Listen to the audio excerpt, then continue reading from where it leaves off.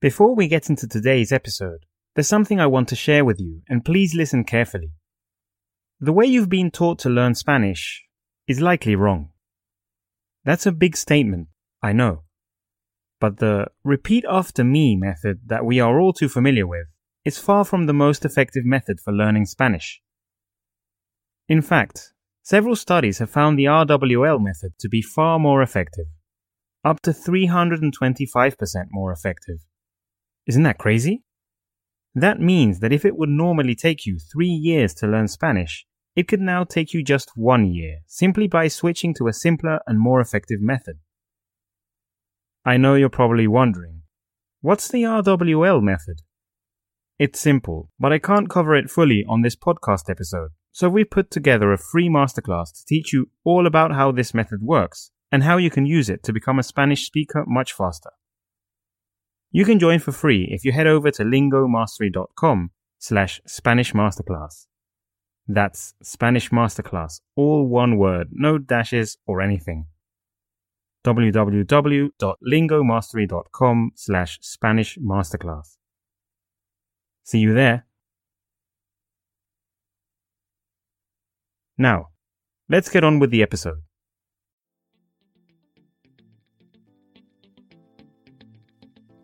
Welcome back to the Learn Spanish with Stories podcast by Lingo Mastery, where we boost your Spanish fluency to new levels. This podcast uses the reading while listening and storytelling teaching techniques to teach Spanish faster than any other method. You can find the full transcript and translation of this episode at podcast.lingomastery.com. Remember, our ongoing 5-day free Spanish masterclass continues to help thousands of students improve their Spanish. You can find it at lingomastery.com/Spanish Masterclass. Again, that's lingomastery.com/Spanish Masterclass. Now, on to the episode. When you think of the Caribbean, you probably think of beaches and crystal clear waters. You also probably think of tranquil weather, exotic foods, and people who party all night. But what you and many people probably forget is that this area of the Atlantic is also hit by hurricanes and other weather phenomena that every year affect the coastal cities of the region. In this episode, the 24th of this second season of the podcast, we are going to talk about one of the worst hurricanes to hit the Caribbean islands since records have been written. Hurricane Maria, which ravaged the region in September of 2017. First, we will try to understand how a hurricane is formed and what factors affect its course, as well as how destructive it can be and what makes it fall into one category or another. Then we will talk specifically about everything that happened for Hurricane Maria to become the devastating monster that left thousands dead and millions of dollars in property damages. Are you ready to enter the eye of the hurricane and dive into a dangerous adventure? Let's go. Episodio 24. Huracán María. Devastación en el Caribe. La época de huracanes en la región del Caribe comienza los primeros días de junio y termina durante los últimos días de noviembre, llegando a extenderse a veces hasta diciembre. Esta es la temporada en la que menos se recomienda viajar a estas islas que suelen ser paradisíacas, pues no se trata solo de las incomodidades o inconvenientes que puedas pasar, como retrasos o cancelaciones de vuelos y suspensión de actividades por el mal clima, sino de los peligros reales que puedes enfrentar al encontrarte en el lugar equivocado y el momento equivocado. Hablamos entonces de fenómenos meteorológicos que involucran tormentas, es decir, perturbaciones en la atmósfera que están acompañadas de actividad eléctrica, fuertes vientos, lluvia, nieve o granizo. En este sentido, los ciclones, tifones y huracanes vendrían a ser lo mismo, aunque depende de la fuente que consultes. Por ejemplo, según la Real Academia Española, un huracán se define como viento muy impetuoso y temible que, a modo de torbellino, gira en grandes círculos, cuyo diámetro crece a medida que avanza apartándose de las zonas de calma tropicales, donde suele tener origen. Bien, esta es una definición del diccionario que coloca los tres fenómenos como sinónimos, pero si hablamos en términos científicos, hay una manera simple de saber si se trata de un ciclón, huracán o tifón. Depende del lugar donde se origine.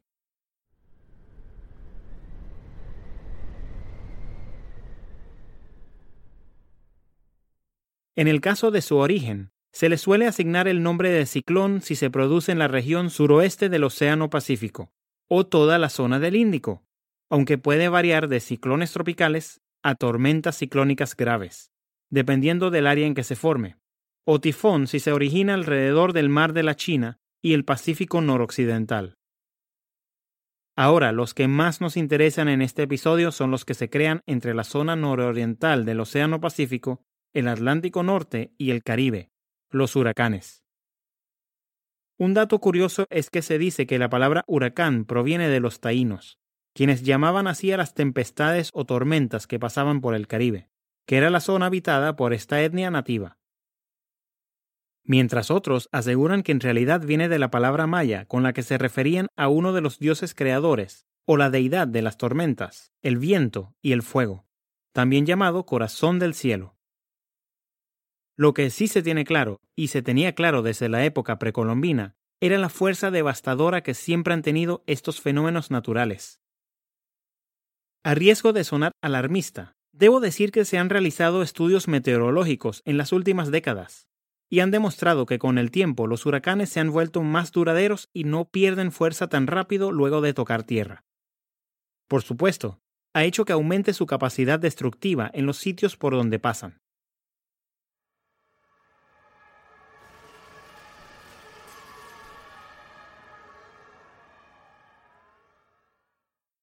Eso sí, para llegar a esta categoría, en lugar de ser solo una tormenta, también es necesario que los vientos alcancen cierta velocidad. Normalmente sucede si esta es superior a 119 km por hora. Entonces se denominará huracán intenso o supertifón si supera los 179 o los 241 km por hora respectivamente. Para ubicar en una categoría numérica los huracanes, se utiliza una escala que ayuda a determinar los impactos que podrían tener en tierra.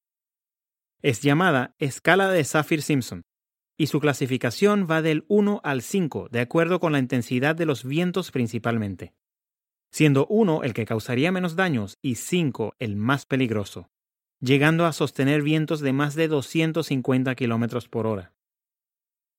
En esta última categoría se ubicó precisamente el huracán María durante un periodo, uno que jamás olvidarán quienes lo vivieron, los habitantes del Caribe, sobre todo las islas que fueron arrasadas por esta inevitable fuerza natural. Según fuentes oficiales, específicamente la Oficina Nacional de Administración Oceánica y Atmosférica, así como el Centro Nacional de Huracanes de los Estados Unidos, se originó gracias a una onda tropical de la costa de África, que viajó a través del Atlántico durante la semana del 10 al 17 de septiembre del año 2017 hasta llegar al Caribe. Hoy en día, gracias a la tecnología de satélites y modelos por computadora, este tipo de tormentas y su trayectoria pueden llegar a predecirse con algunos días de ventaja, siendo por lo general relativamente fáciles de seguir. No obstante, en el caso de este huracán fue mucho más complicado, y esto fue demostrado mediante los diferentes modelos de predicción utilizados para determinar su trayectoria.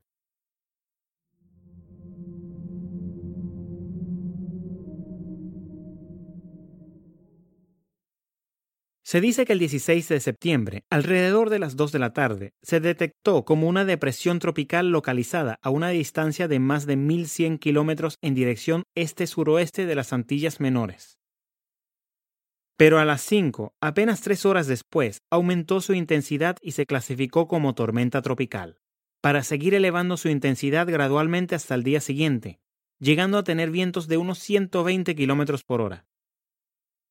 Luego, empezó la verdadera pesadilla.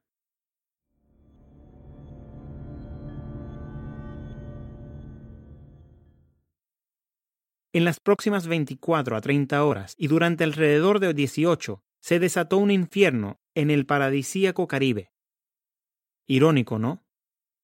En cuestión de un día pasó de la clasificación 1 a la 5 en la escala de Saffir-Simpson, tocando tierra por primera vez en la isla de Dominica ya con la categoría más alta. no disminuyó su intensidad al seguir su trayectoria, continuando hacia las Islas Vírgenes de Estados Unidos y Puerto Rico, mientras en otras islas cercanas se registraban grandes lluvias, generando otras condiciones que se sintieron bastante. De hecho, mientras más se aproximaba el ojo del huracán a las Islas Vírgenes y Puerto Rico, más azotaban las lluvias y los terribles vientos a esta área. Cuando inevitablemente llegó a tocar tierra en Puerto Rico, aunque disminuyó un poco su intensidad, María aún permanecía como un gigantesco peligro para todos, llegando a sostener vientos de unos 250 km por hora. Tanto el huracán como los vientos huracanados afectaron varias zonas del archipiélago de este territorio no incorporado de Estados Unidos, como la isla Vieques y el municipio de Yabucoa, al sureste del territorio. Se originaron terribles lluvias que impactaron también Dominica, la isla de Guadalupe y sectores de República Dominicana, pero provocando inundaciones y deslizamientos de lodo en algunos sitios, llegando a considerarse catastróficas y destruyendo todo a su paso, sobre todo en la mitad norte de Puerto Rico. En varios lugares de esta isla las lluvias llegaron a niveles récord, o cerca de estos, e incluso hay quienes aseguran haber visto 3 pequeños tornados que se formaron cerca de Yabucoa, aunque esto no llegó a confirmarse.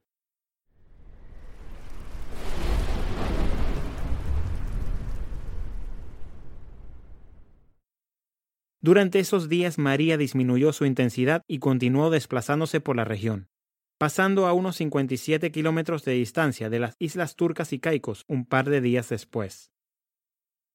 De manera gradual, el huracán continuó debilitándose a la vez que seguía su curso hacia el norte, avanzando muy lentamente y pasando bastante lejos de la costa sudeste estadounidense, hasta que llegó a ser de categoría 1 alrededor del día 27 de septiembre. Posteriormente, giró de manera violenta en dirección este y volvió a acelerar mientras se debilitaba de nuevo hasta alcanzar la clasificación de tormenta tropical. Continuando hacia el norte, llegó a bordear aguas canadienses, pero aún muy alejado de Cape Race, en la provincia de Terranova y Labrador, la más oriental de Canadá.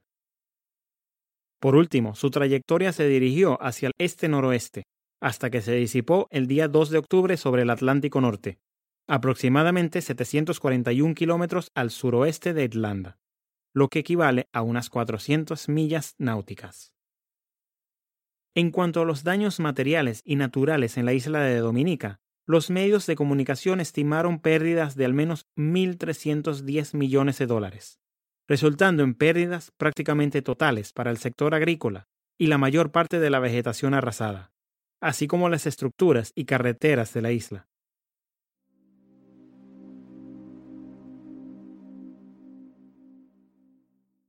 Por esta razón, esta isla quedó prácticamente aislada del resto del planeta, ya que los servicios de comunicación y electricidad quedaron inutilizables. Al norte de este país, en el territorio de ultramar francés de Guadalupe, alrededor de 80 decenas de miles de viviendas sufrieron las mismas consecuencias, y la mayoría de la cosecha de plátano se perdió totalmente. Igualmente, los daños se estimaron en unos $120 millones en este lugar.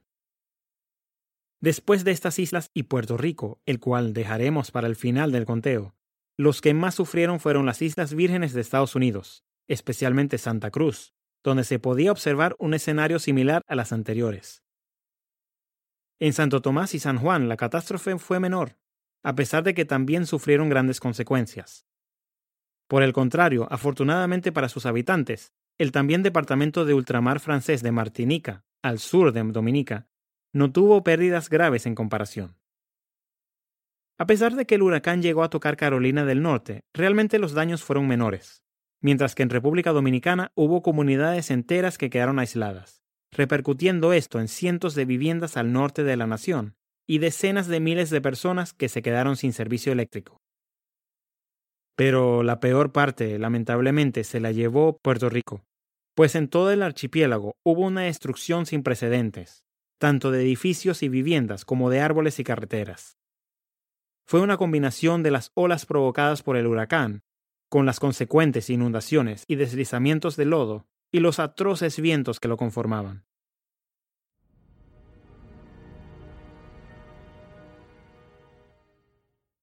Si hablamos de los costos en daños materiales, se calcula que entre Puerto Rico, incluyendo las islas de Vieques y Culebra, y las Islas Vírgenes ascendieron a unos $90,000 millones, estimando un rango entre los $65,000 y los $115,000 millones para hacer una mejor aproximación. Como te debes imaginar, los servicios básicos se interrumpieron por completo, desde el agua y la electricidad hasta la telefonía y el Internet. Hubo muchas familias y personas que tuvieron que ser rescatadas de los techos de diferentes construcciones.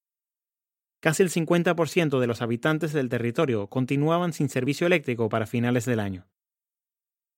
Pero si hablamos de las irreparables pérdidas humanas, hay que hacer una distinción entre las que fallecieron como consecuencia directa del huracán y las que no. Es decir, los que padecieron ahogamiento por alguno de los cuerpos acuáticos alterados por el huracán, impactados por rayos o por los resultados de estos, y los asociados con los vientos y sus efectos, en contraste con los que sufrieron ataques cardíacos, accidentes automovilísticos o incendios domésticos.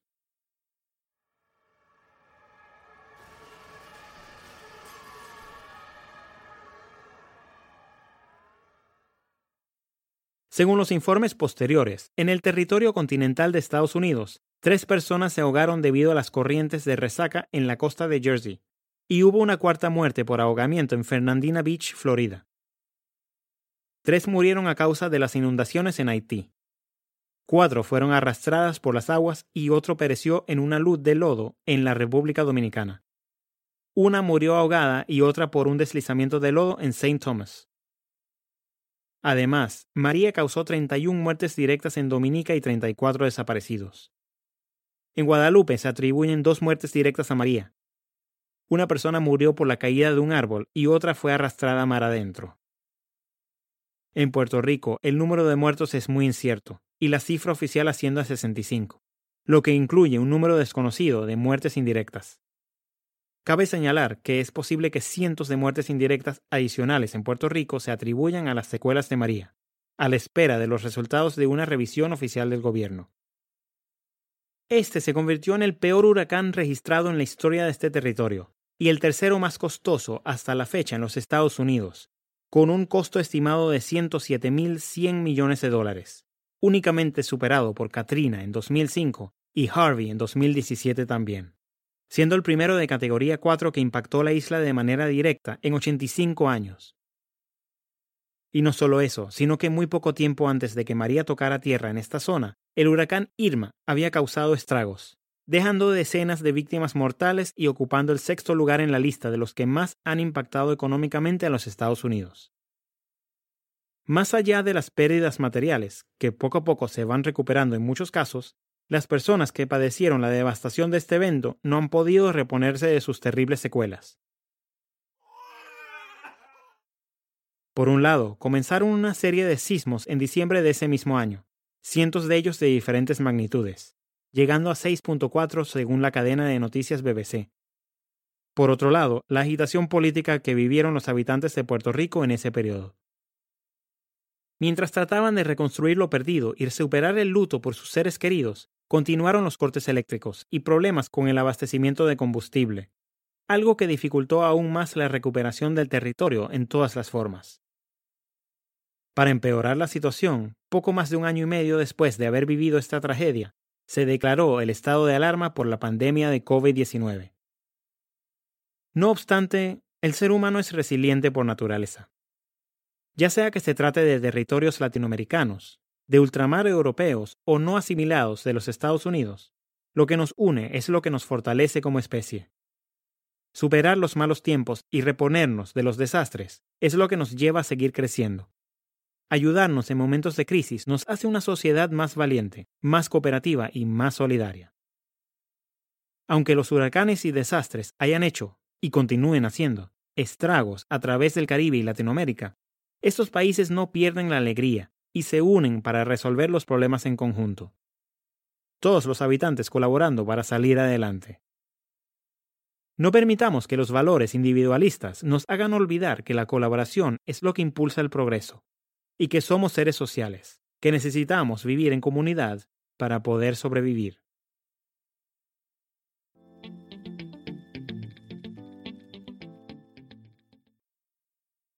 This has been the 24th episode of the Learn Spanish with Stories podcast, Season 2. Huracán María, devastación en el Caribe. Were you aware that this event had been so devastating?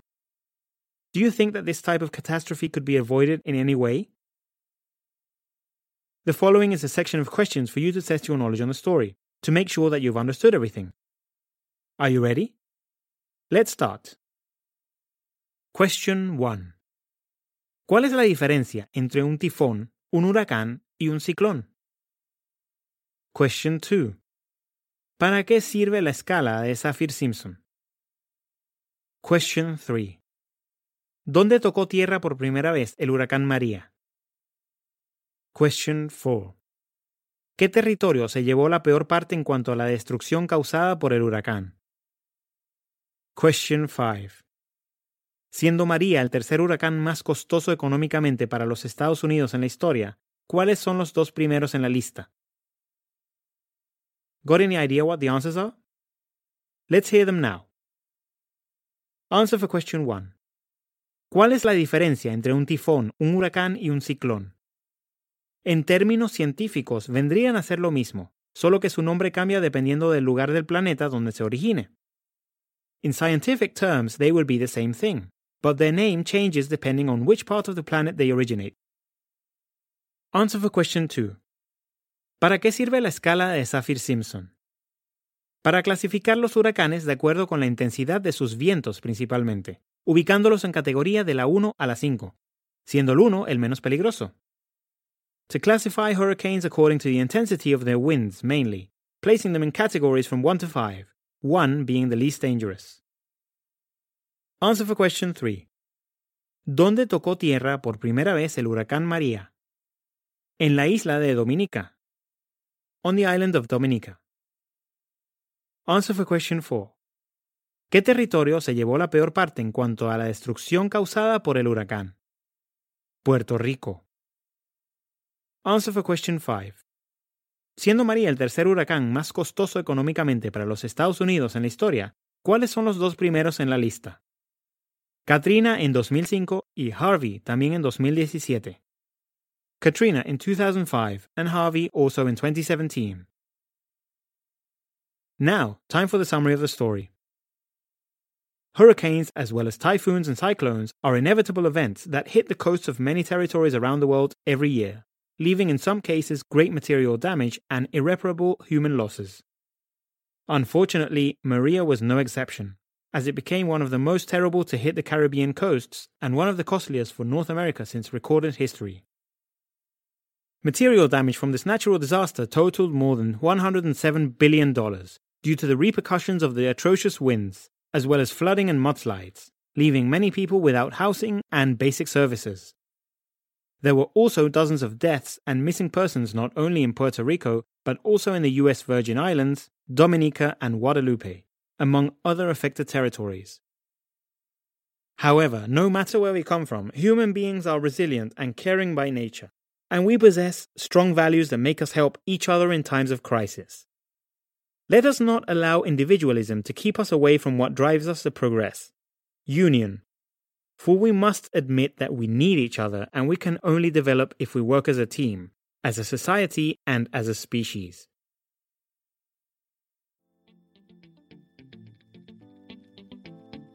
The episode is over, but your Spanish learning continues. You can find the full transcript and word-by-word translation at podcast.lingomastery.com.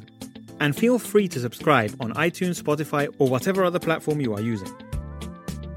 And don't forget, we have an ongoing 5-day free Spanish masterclass. You may find it at lingomastery.com/Spanish masterclass. That's lingomastery.com/Spanish masterclass. See you in the next episode, Spanish learner.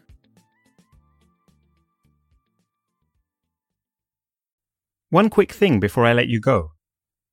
You could be learning Spanish up to 3 times faster just by implementing the RWL method.